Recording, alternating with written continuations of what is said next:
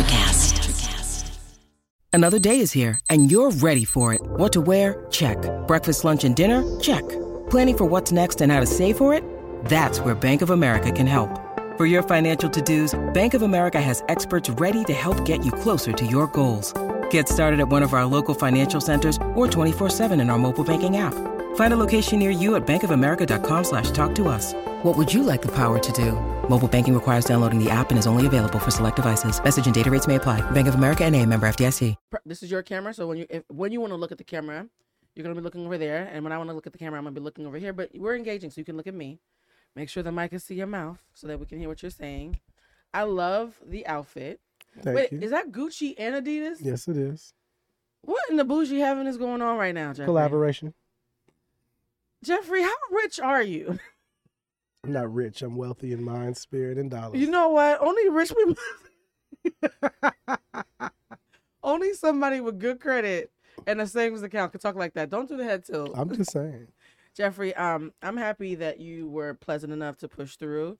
Before we start the show, I have not done a toast or drank on these episodes in like 4 months. Something told me this is going to be the episode we need to bring the alcohol back. Well, we here. My spirit, people who are going to watch the show are not going to know how many technical difficulties we've been through in the past 30 minutes. I'm happy the show is happening. Let's do a quick toast to being supple in the face of adversity. Come on, supple in the face of adversity. Fierce in the face of adversity, too. And strategic. Oh, we love a Bellini. Yes, Jeffrey is having alcoholic beverage. I'm having a non-alcoholic sparkling watermelon juice because I'm on a health kick and I feel like everything, child. By the way, when I came to your house, so the Pilates class that we took on Monday, I worked out on Tuesday. Everything was fine. But then Tuesday night at your house, that's when the soreness hit. I didn't realize that sometimes soreness takes about 36 to 48 hours. Oh, yeah, to set in. It hit me on your couch. Oh, I saw when you were laying down. I was staying on your couch and suddenly I was like, my inner thighs, my crotch, my legs, my booty, and my hips all suddenly hurt. Not my crotch. Because when you do Pilates, they split you open like a hoe from the 90s. A hoe from the 90s. You were watching Real Don't Housewives. stop, get it, don't stop. No, when you watch Housewives, Real Housewives of Atlanta, I think Phaedra one time said, Kenya Moore's just an old hoe from the 90s. Ooh, it's the for me. It's like, she's an old hoe from the 90s. So for some reason, that always stuck with me. Like at your house on Tuesday, I felt like an old hoe from the 90s because everything started to burn. Well, my house is the house of old hoes. Oh, wait a minute. That took a turn that I was not expecting. So let's pivot real quick. That beautiful voice that you're hearing is Jeffery Wallace. Oh, are we taping? We've been taping the show. Oh, I did not know that. Yeah, we just do a cold open. We just start the show. But that was a joke. I mean, of course. It's called Humanize. Okay. And we're also pro hoes. So if there are any old hoes, we're not judging you. We don't kink shame on the show. We like mature hoes, not old hoes. Look, you call yourself whatever you need to, sis or bruh. This is Jeffery Wallace, the CEO of Leaders Up. He's an amazing human. He is a good friend. He is another Taurus. We've had like 18 Tauruses out of like 30 episodes. I might have a type. Well, hey, we bring the lux. I like luxury and emotional safety. Absolutely, and so that's what Tauruses bring, and stability. And I also like a little bit of mess too. So we have a lot of Geminis, Tauruses. I think we had a couple Pisces. Jeffrey, this is your first time on the show. It's not going to be your last though. Absolutely. I love how you just realized, like, oh snap, we really are doing the show. Right. I know it's called Humanized. I told you. It's all good. It's a conversation, and the thing I love about the show is y'all just trust me enough to know that I'm not going to tell you shit about the show until you show up. You're going to sit down. You're going to trust me. This is a safe space for you to be as human as you want to be. The one thing I want to say, though, is I want to thank you on camera. I'm looking at the camera. Jeffery Wallace makes the best gumbo at Los Angeles. Okay? And it's not greasy. You keep on coming for the greasy gumbo. That's not flavor. That's grease. Ooh. People need to know. I went to your gathering they invited me to on Sunday, and it was amazing. And that gumbo was so good. I ate the rest of it yesterday. I'm very full still. I'm sure it was better yesterday. Oh, it was so good. I was in bed with a bowl of gumbo watching a weird movie on Netflix. Like, yo, this gumbo is amazing. Sometimes you got to let the flavor sit. Oh, it was so good. Are you going to ever share the recipe or? I have a reel that I can repost on Instagram that takes took folks through the steps about how to make the gumbo. How to make the gumbo, exactly. What was shocking to me is the sausage was really good, but there was no pork or beef in it. It was chicken sausage. Chicken sausage, yeah. That's amazing. I usually can't stand chicken sausage or chicken tacos. Something about you make chicken succulent. I just make everything succulent. You know what? It's just how I roll. And a little bit of butter, you'll be good. No, I used to hate chicken tacos. Whenever you because they're dry. Yeah. I use chicken thighs instead of chicken breast. Look at you giving away your secrets. It's thighs. It's not a secret. Wait a minute. You say thighs, legs, them thighs be hitting. Hips and body. That's Candy Burst's song. Yeah. It went viral. It's a horrible song, but it's so bad it's good.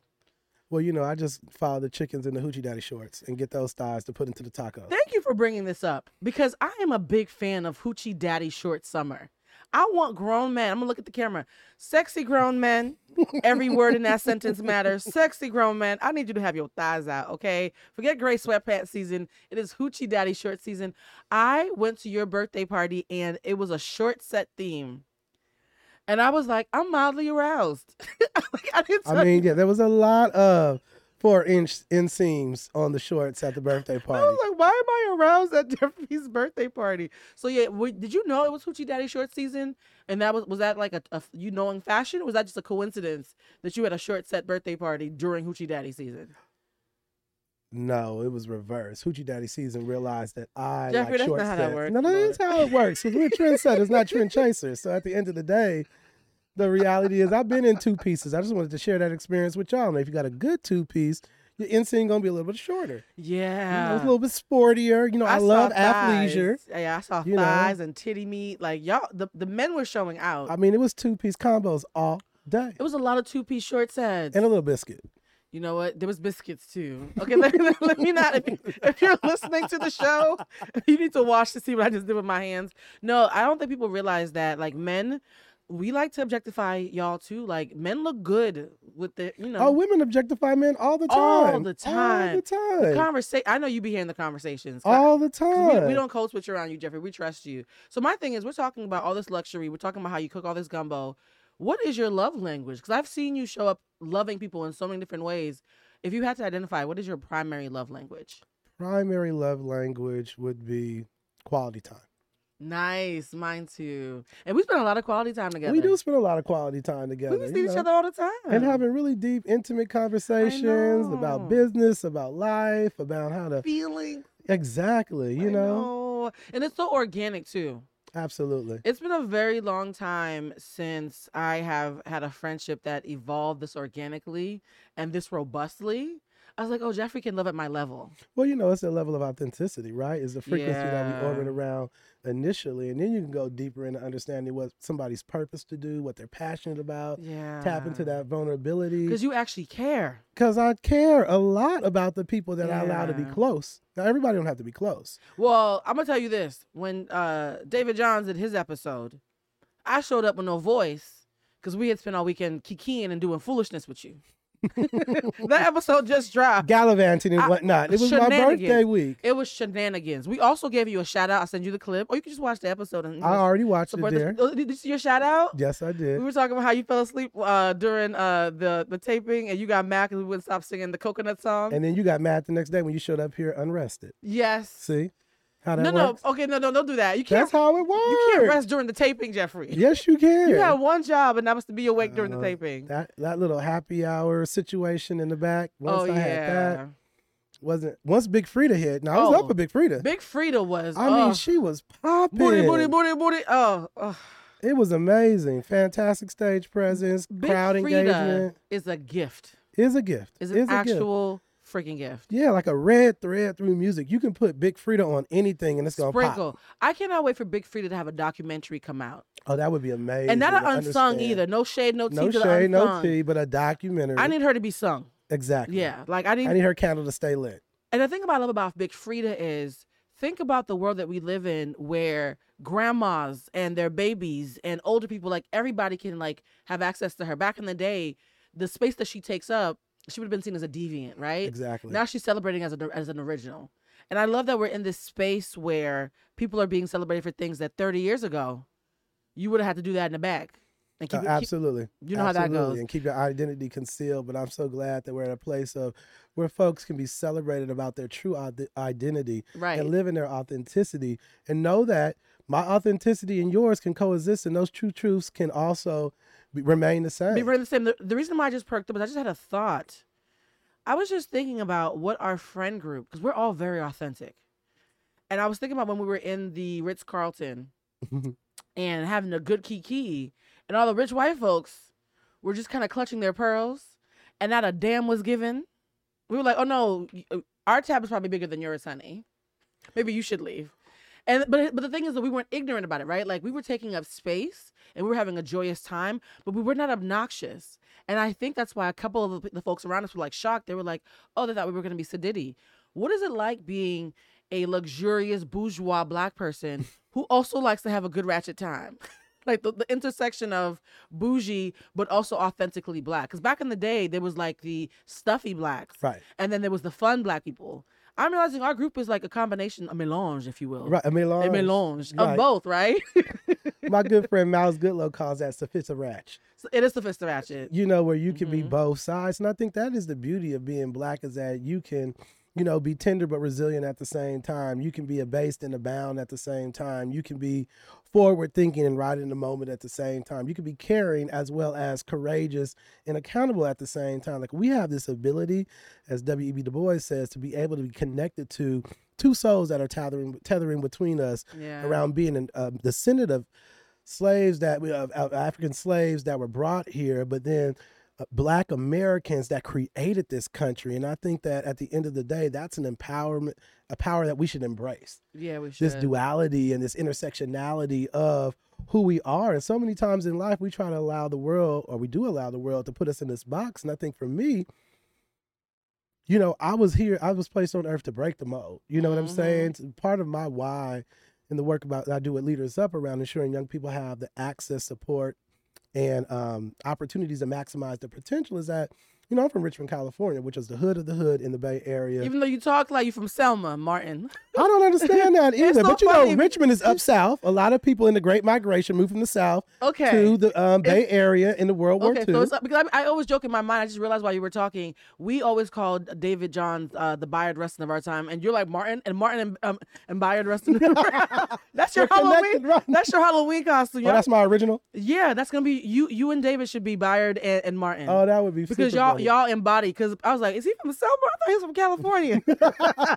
But yes, I am from Richmond, California, born and raised. You talk like you from the South, though, but you were saying Leaders Up, like you guys are about anti-racism, which is such a loaded coin of phrase, right? Because people hear anything that's about combating racism and dealing with young people, and they automatically think militant and angry, and they want to pigeonhole it. But everybody that I've met from your organization is so joyous, right? Well, because it's liberating to be in a state of mind where you really believe that you can undo, you know, centuries of work and systemic construction that has held people back. And we realize from an economy perspective, if we build an anti-racist economy, we're growing the GDP by trillions of dollars. We realize that we'll also be able to unlock wealth for families that have been historically marginalized, as well as hold accountable these corporations that claim that they are committed to advancing racial justice. Show me about pay equity. Yep. Show me how you're recruiting folks. Show me how you're training folks. Corporate America has made a big, big, big statement and drew a long line in the sand around advancing racial justice. So our belief is, help us advance an anti-racist economy.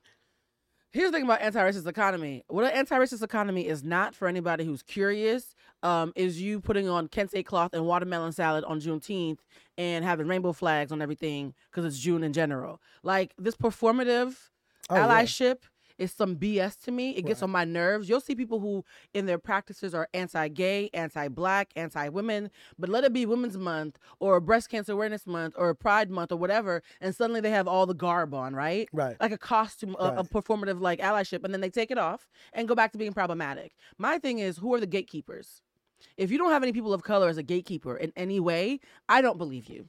Well, you got to have anti-racist people of color as gatekeepers. That part, because not all skinfolk are kinfolk. Exactly. Some Black folks don't like being Black. And a lot of people in general don't have the skills to be able to identify, describe, and dismantle racist practices. That's what it means to be an anti-racist, is that you're taking a proactive approach to actually dismantling and describing these issues that keep people from maximizing their potential, and that's a muscle that you have to build. It's also an education that you have to look immerse yourself in. Yeah, and the society won't give it to you. You saw what's happening in Texas. I don't even think they're teaching kids how to read anymore in Texas schools. Like, there's so many school systems that are taking away anything that has to do with slavery being bad. Instead of like, oh, people came on a boat and they worked a little bit and then they got freedom. Like, there's these school systems that are intentionally, due to the GOP and different people who are lobbying, taking away the unsavory parts that we have to learn from, especially when it comes to the Black community, right? And so part of education is that you have to seek education these days. Exactly. Because they're spreading it out so that there's some states you go to, you can't even find out about slavery anymore.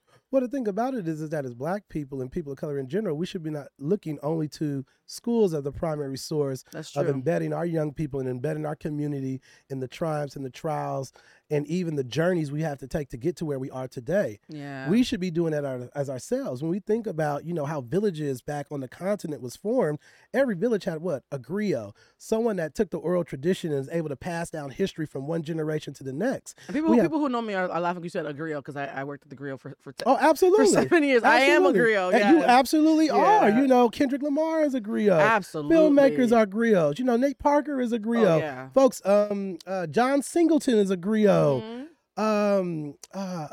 There's so many Black artists that are pushing the envelope to tell the truth about our pain, but also our power at the same time. And our joy. Exactly. Because I always say this, like, y'all, I know we're fighting the good fight. People are always shocked that because of the work I do that I'm so goofy. And I say, what is the point of Black liberation without Black joy? There is no like, point what are we in it. even fighting for if we can't even be happy at the end and of that's that what road? you felt when you talked to the team at Leaders Up. It is like Yeah, liberation and joy. We were because having we're a good happy time. to talk about this work. We had a good old time. And invite folks in. Those things, the struggle and joy can coexist as well. And it's also contagious, which is what I also want to give you a shout out, but also blame you for anybody who wants to cuss me out. Spending time with you and David that week and all the kikiing we did and all the fun we did. And I told you this too.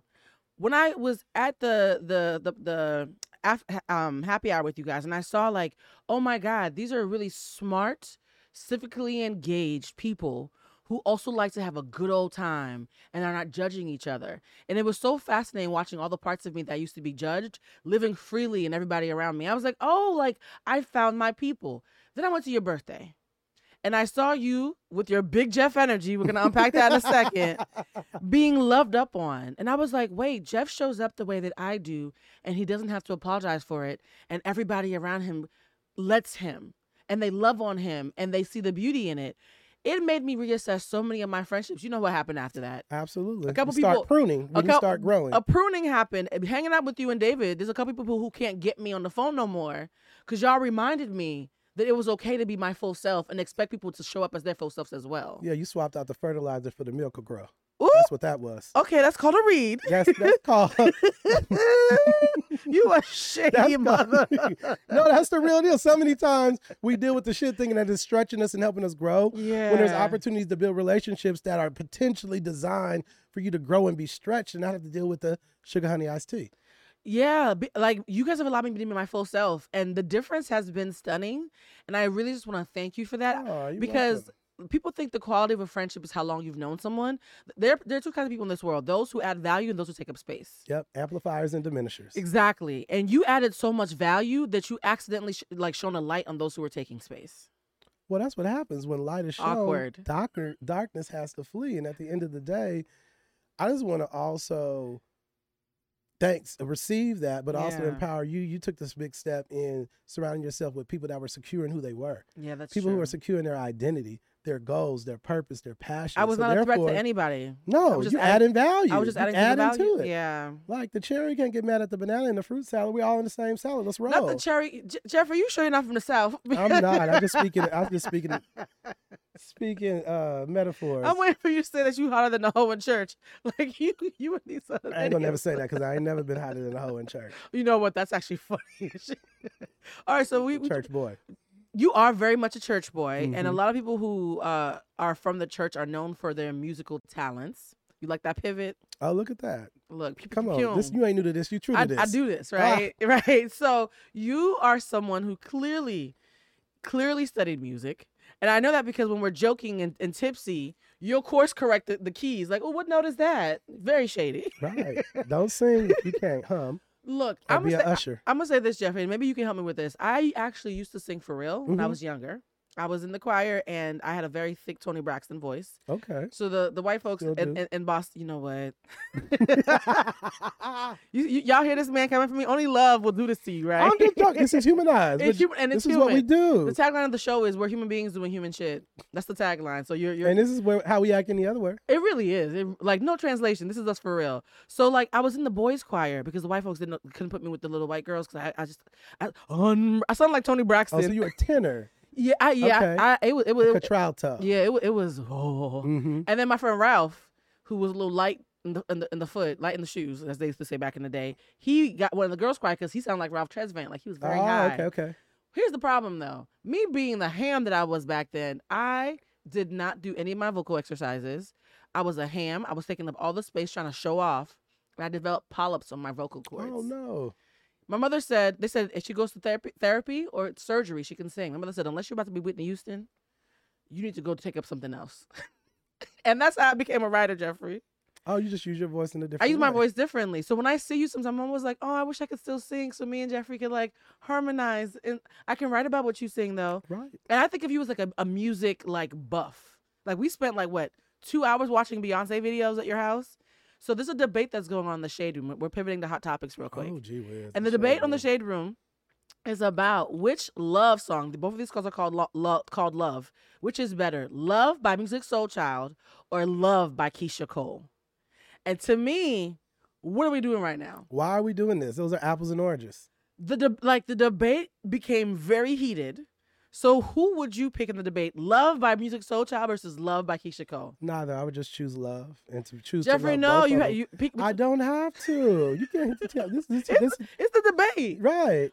For me personally, I think that if I talked about the one that spoke to my heart the most, it'd be Love by Musiq Soulchild. That would be mine as well. I mean, it's the construction of the song. Like I appreciate his voice a little bit differently than I do Keisha Cole's, even though she's from the Bay. Shout out to the Bay. Shout out to the Bay.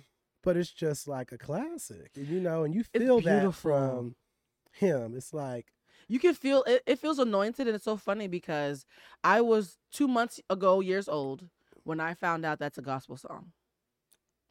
I know. Look at your face. Well, almost the whole any song is about God. Any love song could be a gospel song. Yeah, but that song is very specifically love. So many things I have to tell you, but I'm afraid I won't know how. Because there's a possibility that you'll look at me differently. Love. And every time he says love, he's talking to God. Doesn't that give you a shiver? I was like, oh. God is love. So I was like, just for that reason alone, I feel like Musiq Soulchild should win that competition if we have to do apples versus tires. I mean, but vocally, I'm just going to go out there and say, Keisha Cole can't light a flame to Musiq Soulchild's voice. Thank you. Sans the run, sans all of that. There was all these youngins saying it's Keisha Cole, no competition. I was like, let's hear Keisha live versus Music Live. You're on the wrong side of history. Mind you, I love Keisha Cole. Like when she sang Last Night, that's my drunk song. Last Night, with Diddy. I love that song, but like music is like, he has an instrument. It's funny that your favorite song of her is a feature and not her song. Oh, okay, Shady Bird. I'm just saying. We're going to do a very quick, but not so quick question. Off the top of your head, without thinking about too hard, no wrong answers. Who are your top 5 favorite vocalists of all time? Not entertainers. I understand that. Because we understand who the top entertainer is. Yes, we understand entertainer, and we don't want to just spend 10 minutes talking about her, right? I know. We love her, though. Yeah, we love her though, and I'm gonna be her for Halloween. But no, top 5 vocalists in your gut, and I made it a point to do mine as well so that it would be fair.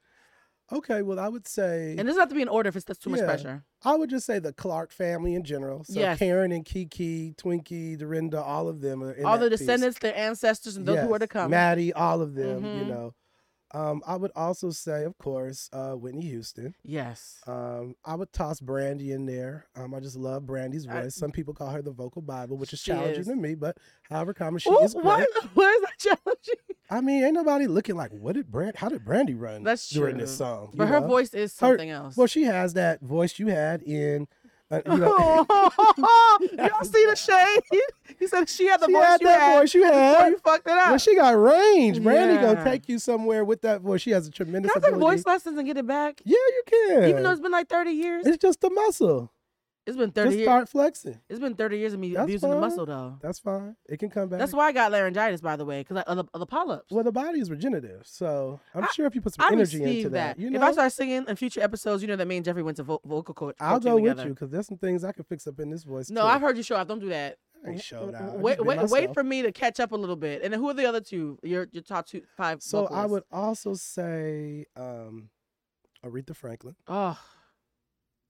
Um, And this is favorite, so there's no right wrong answer, guys. I know. Marvin Gaye. Oh. And I'd have to toss Yeah. Donny Hathaway in there too, and his daughter Layla. So I gave you 7. I'm sorry. You know, Layla Hathaway is the only celebrity people have told me I look like that I didn't get upset about. Oh, because she's beautiful. She has She's a beautiful, beautiful but spirit. I also see it more than the others. Mhm. When you are a cute, like, chubby girl, they think we all, like, they say Queen Latifah. I think Queen Latifah's gorgeous. I don't look nothing like that lady. Jill Scott, gorgeous. Don't look nothing like that lady. Jasmine Sullivan, don't look nothing like her. I was like, at least with Layla, we both had locks. And from the side, I could see a little it. cheekbone action up yeah, here. we have yeah. a similar cheekbone, but no, I love that. My list is a lot more sentimental. I wanted your list to go first because I think it's going to be technically sound. Mine is just based on who made me cry in the 80s. Ah. I'm so tenderhearted. I think the 80s and 90s were the epitome of Black music in particular. It was a golden era that I think we're going to be studying the way that we study the pyramids. I think there's something magical that happened in the 80s and 90s.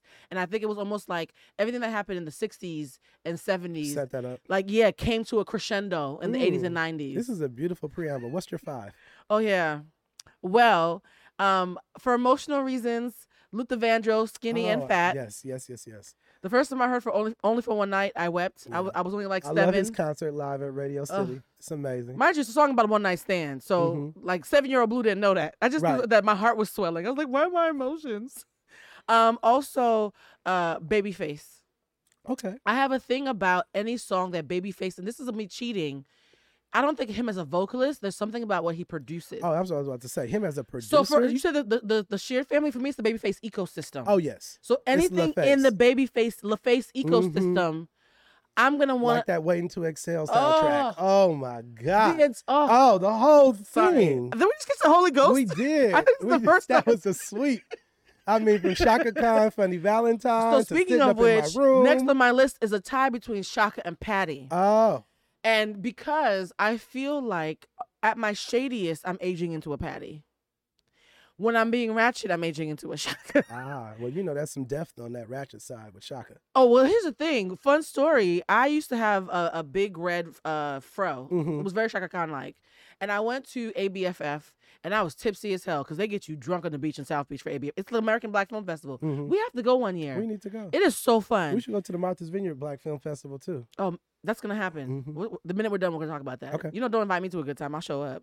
We know. We know. Okay. With treats. I'll be there with treats early. So I'm there, ABFF.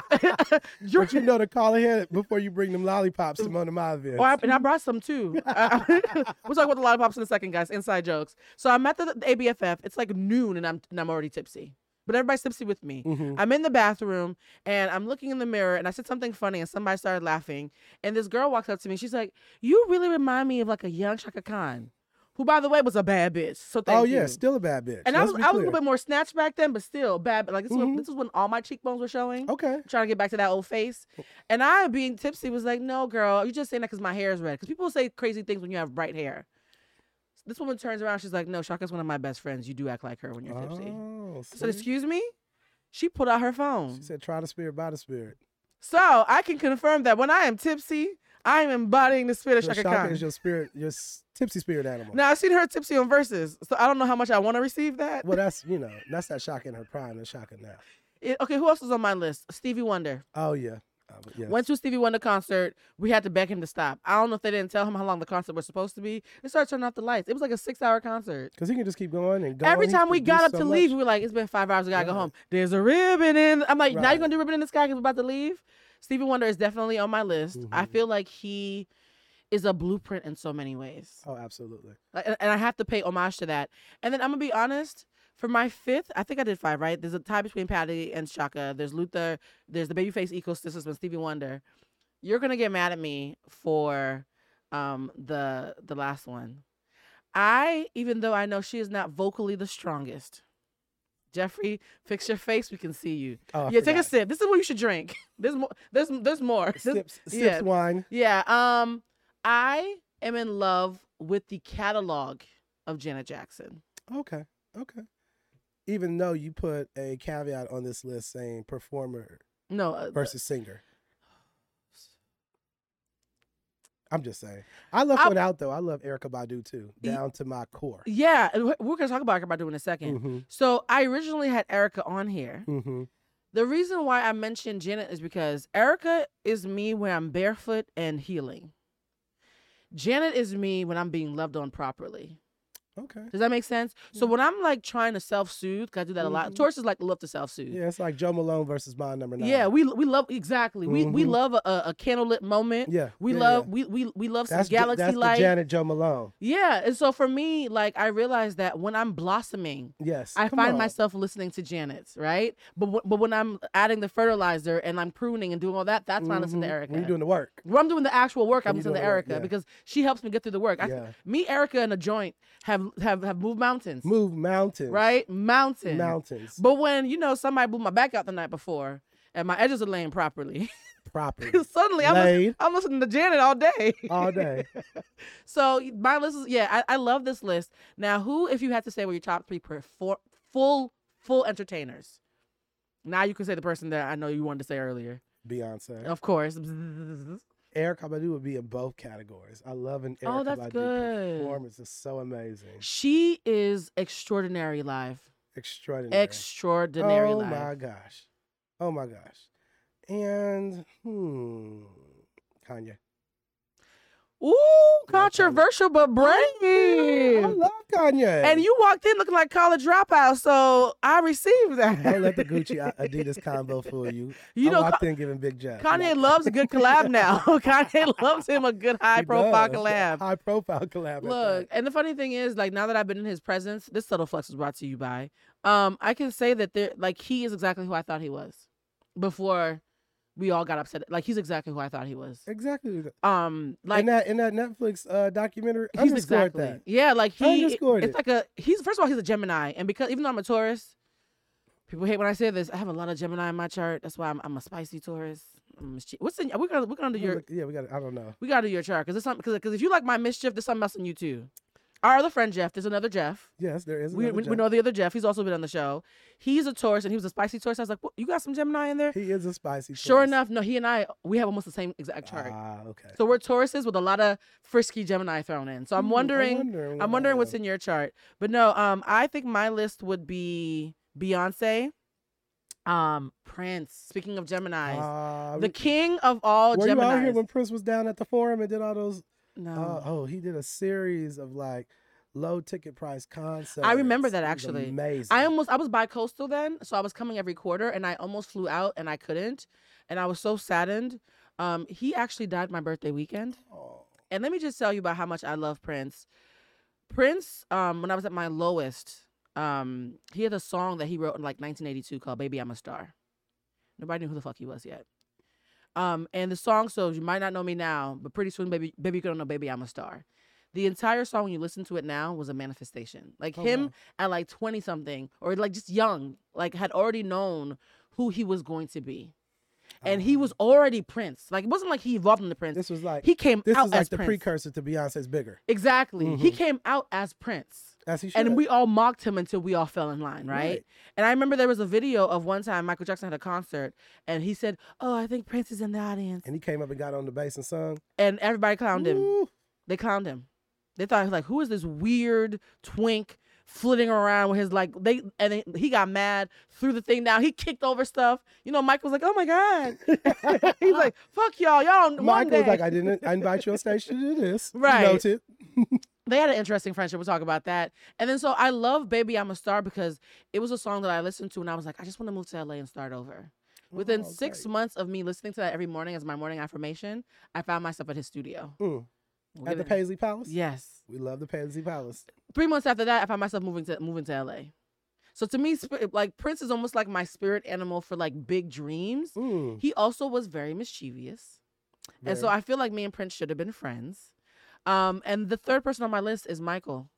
It's so funny that Michael, Prince, and Beyonce all had a trifecta of a relationship because Prince and Michael were like good cop, bad cop with each other. They had like a love-hate relationship.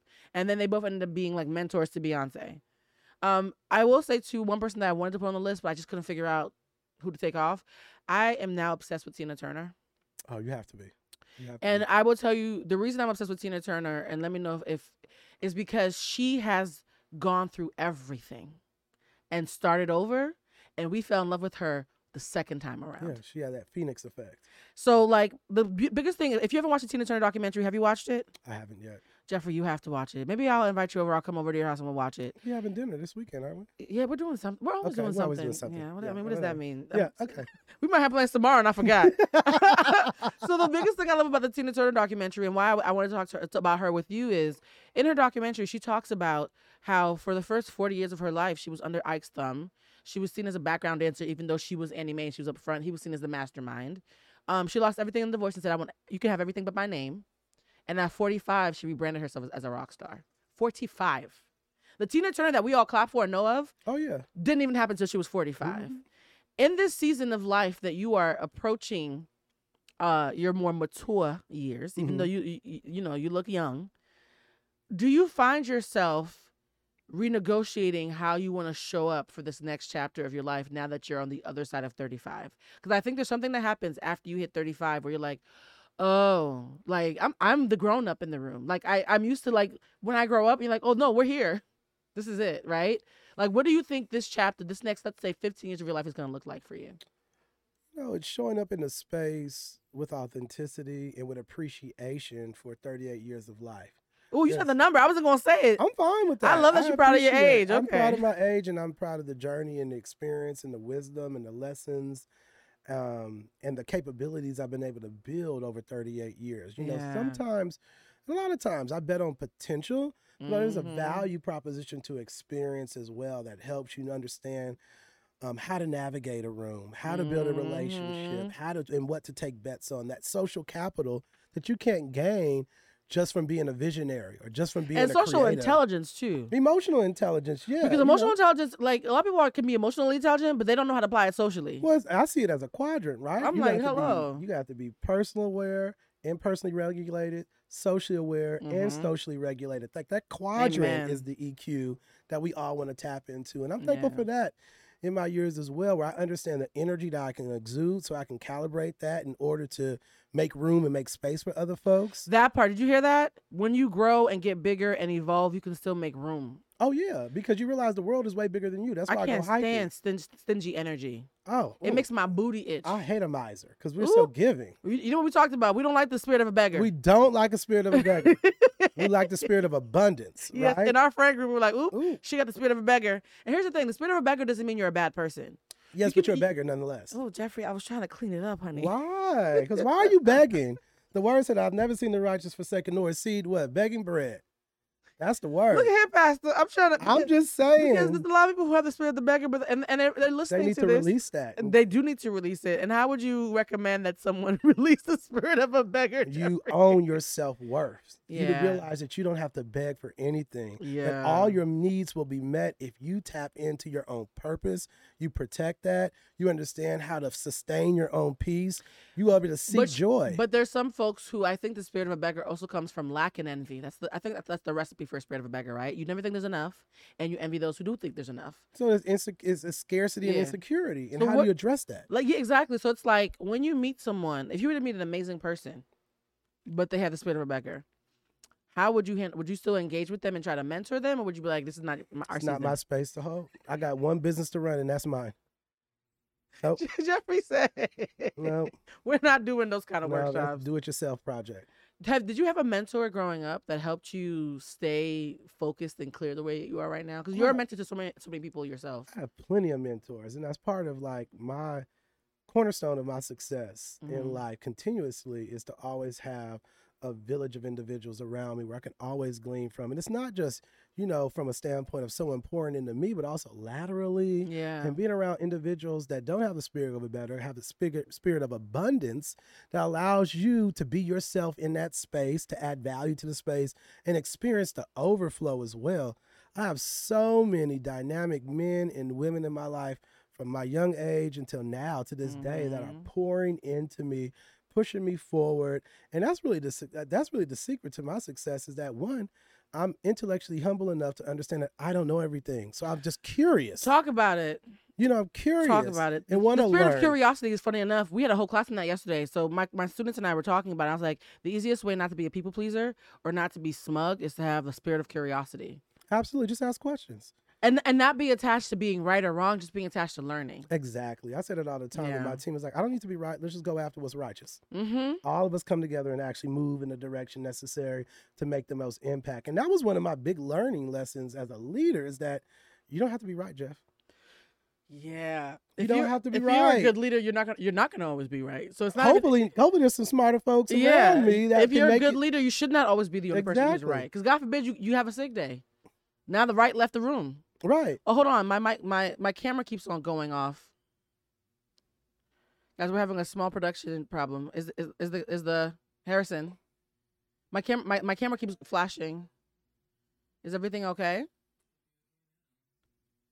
Oh, that didn't sound confident. He said it should be okay now. Should be okay now. Well, I'm not gonna hold on to the spirit of fear. But yeah, we've been having technical difficulties. The funny thing is, Mercury retrograde was beautiful to me. It's the shadow period that's been biting me in the ass.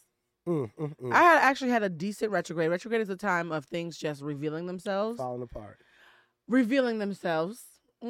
Things are revealing, because that's the thing, right? Sometimes when things fall apart, they're just revealing what was underneath. Absolutely. How do you pivot from deep disappointment? Because one thing that earth signs do have in common, astrologically speaking, is we invest so heartily that when the investment falls through, it does hit, it does wince. Like there's a pinch there, right? Because you really, really cared.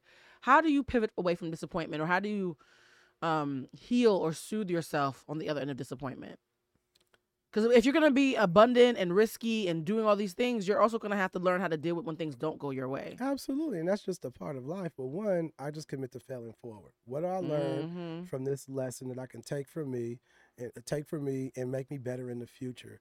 I think also is that you manage expectations for folks. I used to have just a general expectation for everyone around me that they were going to meet the mark. And what I've realized is that there's a gradation to standards based upon, how close you let folks in, how much you care for them, and what you expect. So I use this thing like gas. You got regular, plus, and premium.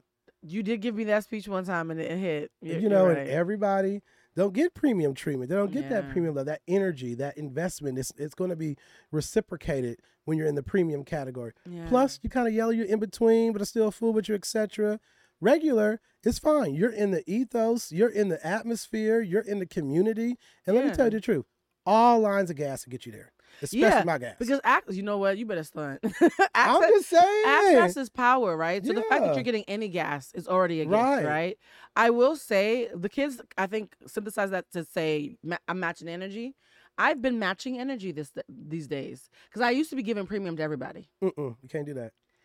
And my friend who actually coined the phrase, like, who said about somebody that we won't talk about, was like, I think she has the spirit of a beggar. And when she said that, it struck me like, you're right. I keep befriending beggars. There's an old phrase, throwing pearls before swine. Yep. And I feel like I want to only have premium gas moments. And so I just give it to everybody, not realizing that their cars are not able to take it, right? And then it diminishes the value of premium. It really does. If I was handing out Maseratis pretty soon, nobody would want a Maserati no more. Would want one. So discernment has been a huge word yes. in a lot of our conversations. And part of discernment is being able to take the L. I think a lot of times what people call loyalty is actually your ego not wanting to admit that you chose incorrectly. And I have had to have that wig snatching moment with myself. I'm just too loyal. And then I'm sitting there like, Blue, you just don't want to admit that you chose wrong. This is not loyalty. You don't want to admit that all that investment didn't have the payout that you expected. Well, that's also one thing. Let me cut in there, is that I really am moving to a level where if I'm doing it with no expectations for return anyway. Yeah. Because the consciously, because the energy that I put out there is going to return to me. It might not return in the form that I wished it to be, or from the individual that I wish. That part. But at the end of the day, you're going to reap what you sow. So I continue to sow that level of energy. I just sow it in the fields and in fertile ground worth sowing it. I'm not in fields where swine are at anymore. Oop, and neither am I. Oink oink. Peace. I love the part where you mentioned that it might not, like when you invest wholeheartedly and you realize that what was misplaced loyalty was actually you just wanting to see the best in someone and not wanting to admit that they might never be the version of them that you see.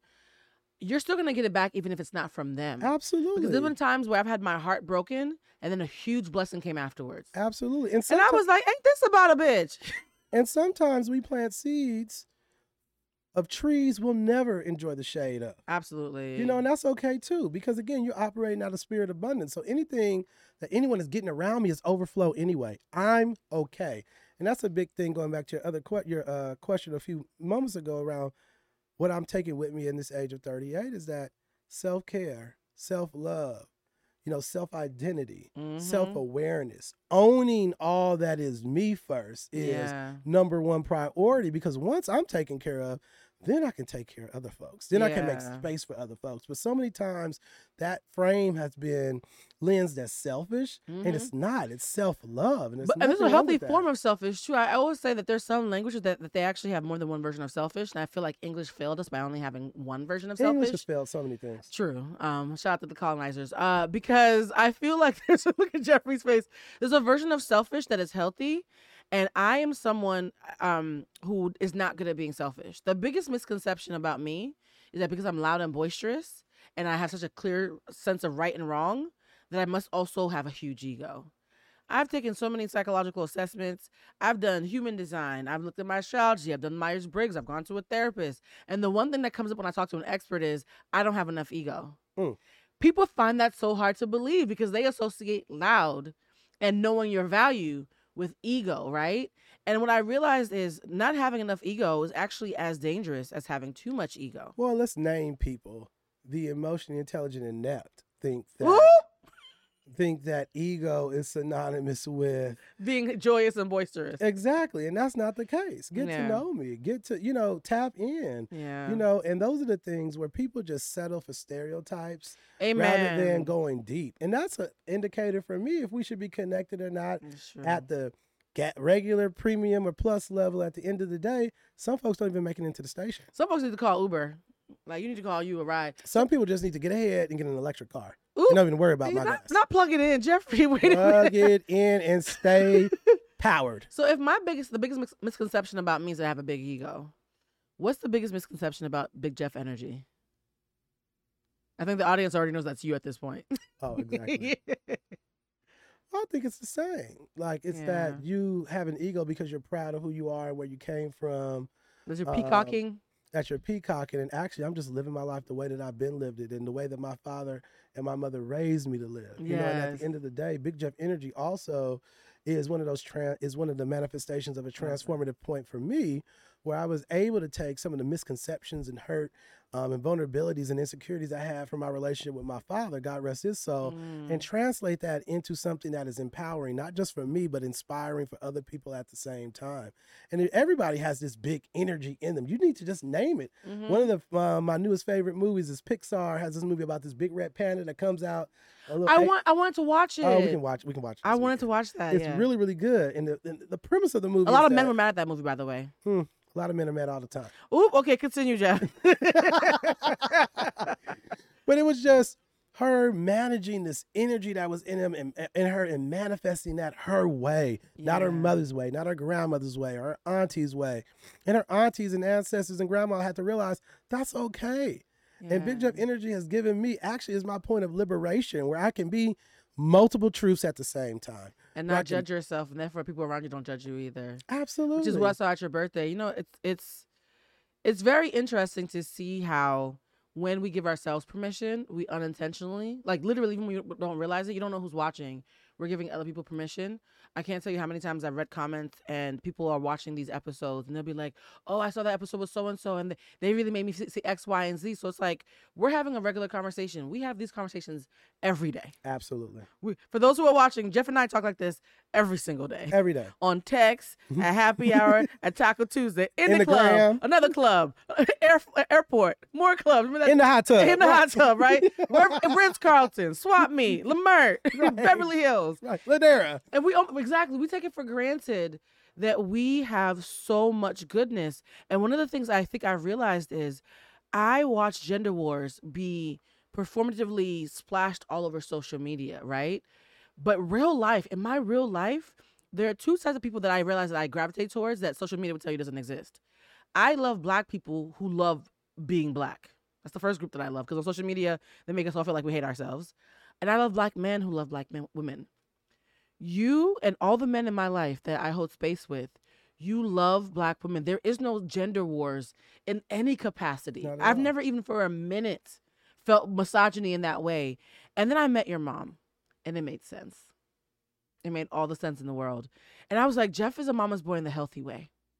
Like, I wish like there was a way to encapsulate Black men who've been loved on properly by Black women and who give love properly to Black women. Like, what does it feel like when you're mentoring and working with young boys in particular, and you can tell that they are harboring some kind of bitterness from not having a father figure or having a tense relationship with their mother?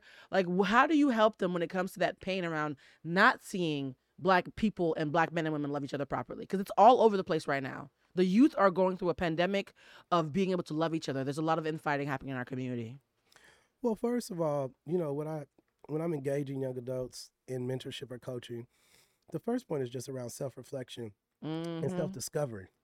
You know, what elements about yourself are you super proud of? What are your superpowers? Oh, I love that. Let's take an asset-based frame in developing and shaping your future identity, because 9 times out of 10, a lot of young people are locked to an identity that was sold to them, that they inherited traumatically. Yeah. So how do we start undoing and unlearning that identity and start constructing the identity that you want to project, that is innate within you? You know, what is your vision for your life? What's your unique value? What village do you have around you that's constantly reinforcing that and shaping that and helping you? I call that V3. I'm walking young adults through a process where they're like, what do I want to be? What can I be? Who's around me that's supporting that effort? But do they end up seeing you as a father surrogate then? Because here's my thing. I'm very clear. I ain't got no kids. I didn't mean to laugh so loud, but that's funny as hell. Because all I meant to be like, these are all my kids. Jeffery's like, none of you are my kids. Not like that, because it's like, this is not what this is about. And I'm not, there's a burden in that, so I love that you do that. I'm not a mentor, I'm a coach. Yeah. And there's a difference. But a lot of people will still feel it as mentorship. Like, you know how people internalize things? So my thing is like, a lot of mentors need that energy to plug up their insecurities. Ooh, we reading today. We're not reading, we're just calling things out. Like, that is toxic behavior. It is toxic behavior, and I'm happy you called it out, because I was going to mention it. I was like, one of the things I love about you is I've watched you be a big brother to so many people, but you don't carry the martyrdom or the burden of having to be everybody's savior, no, and there's sometimes or everybody's pappy. And sometimes I tell folks, oh, Jeff, I didn't hear from you in 3-4 days. I just need some time to myself, period. And I'm a very busy person. So you're not going to, I'm not that. No. Jeff said, look, if things get too heated, I might need a year. When you said, we were in the hot tub and you said that, I was like, a year? I need to figure it out for me. And then you said, no, Blue, I need a year for myself. I need a year to just figure it out. Yeah, that's not putting nobody on punishment or restriction or all that. I need to take a break to be reflective around my interaction with the energy, how I engage, how I can lead in the moment, what things about myself I'm willing to adjust, and what things are just ironclad standards, so that when we do re-engage, there's more congruence. Because obviously there's conflation in how we think things need to operate from my perspective or someone else. So let me take a sit back. Well, the reason why I frame that around the context of mothers and fathers and family is because a lot of those wounds that make people attach too hard is because they didn't have a father and there's a void in their heart, or because they didn't have a loving mother and there's a void. And for me, I haven't been as good as you have been about not accidentally becoming a parental figure. I've had a lot of people have me or want me or act like they want me to treat like I'm their mother. And I have to be like, I'm not your mom. Well, first of all, we're the same age, so that's awkward. It's like the math ain't mathing. The math ain't mathing. I don't want to be anybody. Being matronly is not something that I aspire to be, and I feel like it's not my walk. I'm glad you don't aspire to be I am not a matron, honey. Okay, because your mama's the hoe. Okay, but I'm not. Let me stop. Now we see your mother at the club. No, I'm not a matron. And because I'm not a matron, I realize that's why I'm so cheeky. I bring up sexually explicit, cheeky things, inappropriate adult settings. I mean, you've met me. Well, exactly. I I've mean, been you with know, you. yeah, you've been in the room. I've been around the block. And with I you. think a part of that is because I think I'm so cognizant of how Black women in particular are put as the mammy or the Jezebel or like the loud, angry Black woman. I always want to make sure that I'm showing up as all parts of me so that you can't hyper focus on just one part of me. Absolutely. So I'm goofy, I'm sexual, I'm being super earthy and loving and nurturing. I might bust the cap up your ass, but Right, you're they're being all human available to because we're me. dynamic, and that's the problem when Exactly. you allow someone to categorize you. Yeah. Rather than saying that this is who I am and this is how I choose to show up in this very moment in time. It might be different somewhere else, and I have the authority to choose how I show up in that space too. And people also have biases, right? Because I feel like part of seeing the fact that you have made peace with your relationship with your father, you have a loving mother who, like, watching her, that's one of the things. Your mother watched you party. She wasn't hovering. She wasn't snatching her pearls. She was just chilling and sipping next to That's me one thing. on the couch. And honestly, BJE should be BJ squared E because it should be Big Jeff and Janine energy. As Not much as your mother got big BJE too. I'm just saying, no, just from the standpoint because I'm an amalgamation of the both. Yeah. Of the both of them, you know, and my mom has always been an individual that's been secure in herself, never had to be a part of the group, and always wanted the best for her children. And even when she comes down and she's also very fabulous, honey. I mean, yes. For those who know, that's what runs in the she's family, a Libra, though. honey. So if you know what a Libra woman is like, you know what I'm saying. A Libra woman with a Taurus child. That Child, opulence. You hear me, honey? decadence, love. Opulence. You know, I was like, adjusting our energy. I saw her and you together. I was like, got it. Makes sense. Say less. Yeah. I will never ask you another question about why you show up the way you show up. I mean, and don't be confused. It's not about the brands. It's not what's in you. I mean, it's not what's on you. It's what's in you. Yeah. You know. Although the Gucci and Adidas collab on your head. I mean, it's a great accoutrement. You know what? Who got to give that to you? Austin gave that to you? Austin Thatch gave me my shout out to Austin. Austin. Great gift giver. Austin is such a there's something about him where I just want him to win. Every time I see Austin, I'm like, and he tells me something that he's doing, I'm so proud of him. He's such a great go-getter. Yes, Super he ambitious. is. Like, you want him to win. Absolutely. Oh, that's so dope. So your mother is the reason why you are like this, and my mother's also the reason why. I love my mother. She's amazing. She's also over nurturing, so she's the reason why I had to learn boundaries on my own. Sounds like your mother already knew boundaries ahead of time. And I think, you know, in addition to that, my mom has had this security to evolve her relationship with me as a child into a man as I've evolved as well. Right. And my mom has made space for that. We have different types of conversations now. I've always been close to my mom, but we're closer than ever because we have adult conversations. You can give her feedback without being shamed into. One thing that a lot of Black parents and Black elders and it's bidirectional. Yeah, what they do is they act like once you hit like 35, 40, they can still talk to you crazy and that they don't have to respect you as a fellow adult. And I love when I see Black parents and their children, their adult children, recognizing that respect has to be reciprocal. I am controversial but brave in saying that I think the respect should be reciprocal even when they're younger. There's a way you can show a child respect There's within a way that reason. you can show a child respect. Because I was a smart kid, and I was like, y'all lying to me. And I used to be mad, like, why all y'all lying? And I used to think the adults were assholes because I was still cognizant enough to know they were lying to me because they showed me no respect. And then they wondered why I left at 19 and they couldn't get me to get back on the phone. So, like, I know what it's like to be a smart kid. I'm so worried about having a smart kid who's going to tell me about myself. Your mother and you and your relationship was such a healthy relationship about a Black son and their mother. She wasn't doing the thing where she was, and I hate to say this, a lot of Black moms tend to handicap their sons. Yeah, because they think their son is their soulmate.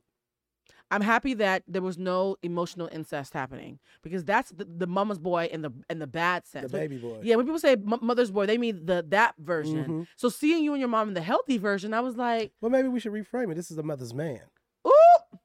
The mother's man could be her special friend, though. Well, that's my mama's man. My mama's man. But this is a mother's man. Yeah, you know, where a mother is making space for the man that her son is evolving into.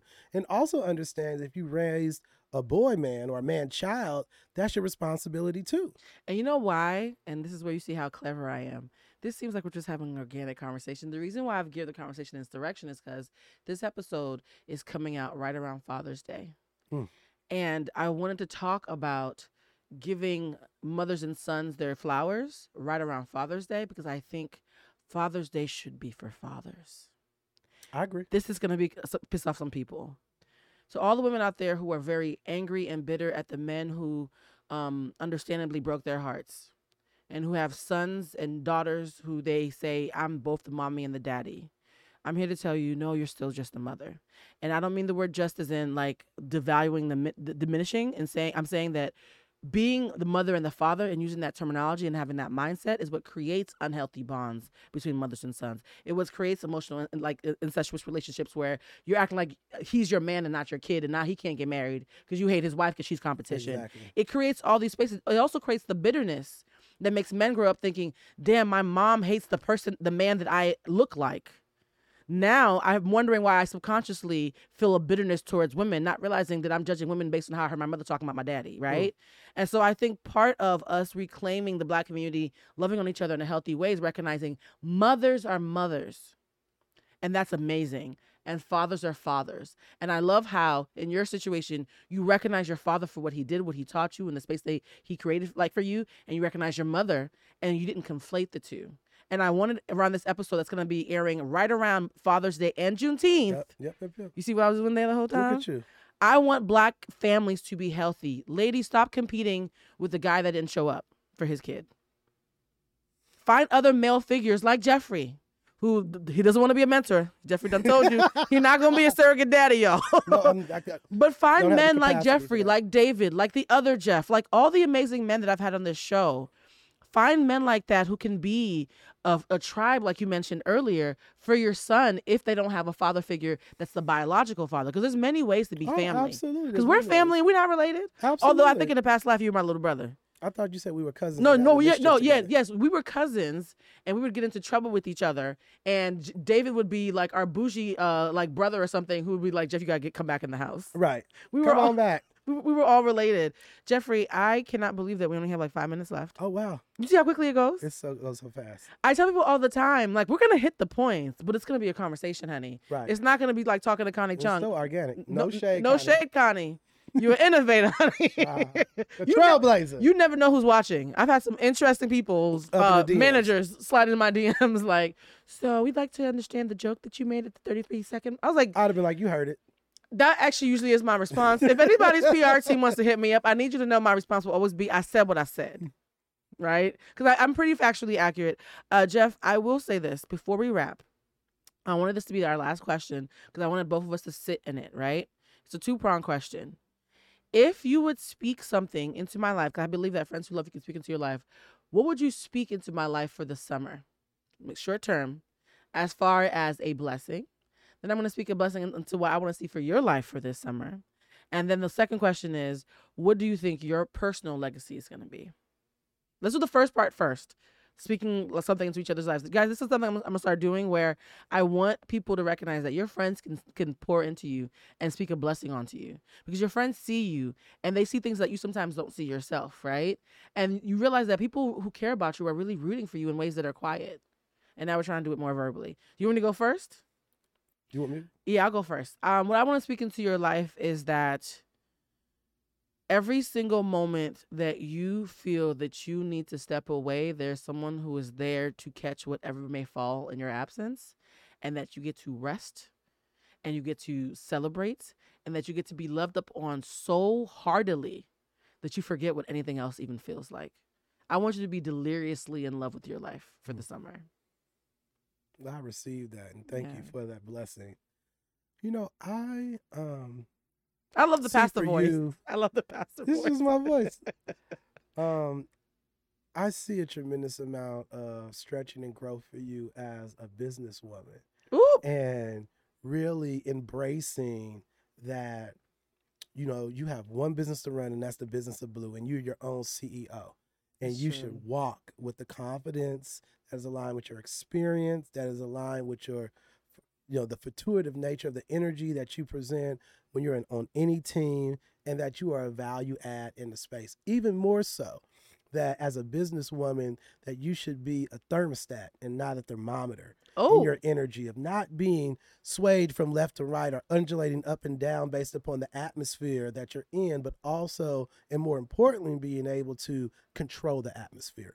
Because I believe that your giftings have made room for you, but now it's time for you to take those giftings and build a mansion.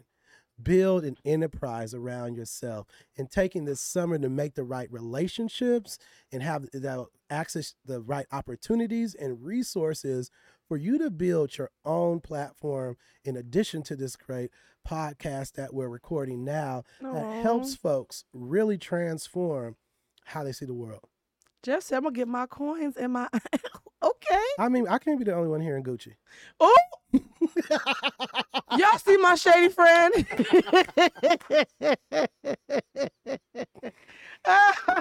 Jeffrey, I love you so goddamn much. I love you too, Blue. Like, you don't even understand. Like, you tickle me. I was going to say on the inside, but I feel like that's for Beloved or something. And, like, Tandy Newton said that. Like, I don't think it was good what she said. No, like, you tickle me so much. There is a purity to the way that you show up that is just pure entertainment. Like, I think that's why I wanted that blessing for you. I want you to feel as giddy, like, every day that you make me feel. When I'm around you, I just know I'm going to laugh until my eyes close. Remember we had that laugh at your house where poor Brian, I said something very inappropriate while I was high, y'all. They know, this is a 420 friendly podcast, so they know that I partake. And I blurted out something inappropriate that made everybody in the room start cackling. I don't know if you remember, but I'll remind you. And Brian was next to me and he cackled so hard, he started to like fall over, like he started to choke. And poor Donnie was like, I think he's dying. Water. So we laughed so hard, we actually couldn't breathe. And I was like, yo, that was so cleansing to laugh like that with friends. You know what I mean? Yes. So that kind of joy, I just want the whole summer to be like that for you and us. I'm going to be right next to you. Right. So a blessing for you is a blessing for me and vice versa. Overflow. That's how it rolls. We're going to be in the same room, so we can confirm if these blessings happen. So the last question is, what do you want your legacy to be? Light work. Especially in America, that people that look like me can have the support and the access and opportunities to maximize the potential, and that's the rule. Mm-hmm. That's the standard, not the exception. You know, I want, so many times in my life, and I'm sure yours, we've been coined the exception as if that was acceptable. I hate being tokenized. Exactly. Yeah. When, quite frankly, we should be the standard. You should be an individual running your own company, executive at 35 plus, making it happen. Amen. I mean, and at the end of the day, that shouldn't be an anomaly or something that is on the fringes of what our core is as a community. That should be the standard. So I want, my legacy to be like, every young person, no matter the color of their skin, their identity, or even their zip code, has the support and access to maximize their potential in America. Oh, I love that. That's beautiful, Jeffrey. Thank you. It's just my life's work. Right. He's like, it's just why I'm here. I think I want my legacy to be that I was sincere and that I gave other people permission to be sincere as well. Because I feel like sometimes when people are telling these big stories, and I'm like, babe, that was hurtful, right? Let's double click on that, right? Yeah, like that was hurtful. And I think sometimes we don't give ourselves permission to just sincerely feel our feelings. So I really hope that, like, in some way I'm doing my part to make emotional intelligence sexy. That is, like, all I want from this world. Because I feel like my kids are going to inherit this earth.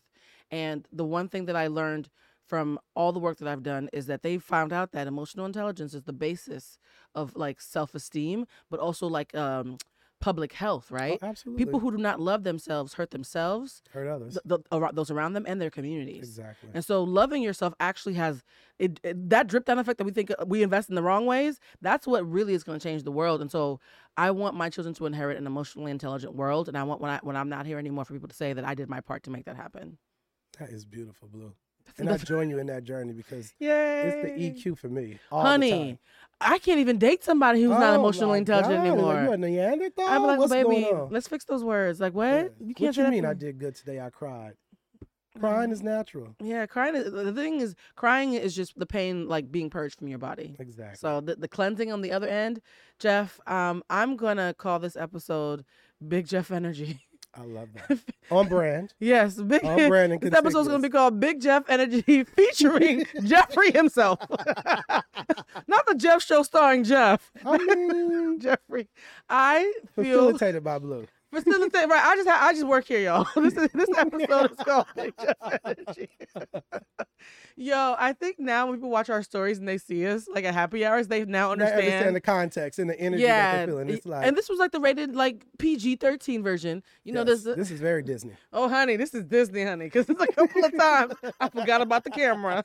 On that note, Jeff and I are going to go live our fabulous lives. This is Humanized. Thank you for watching. I'm Blue Tulusma. If you are listening on all podcast platforms, please give us a 5-star rating and a review because it helps the algorithm. Share this with friends and family. Send me a shout out, and just know that we are going to keep sending you guys weekly episodes throughout the whole goddamn summer because, you know, we out here. And thanks to Jeff, I'm now going to manifest my platform growing.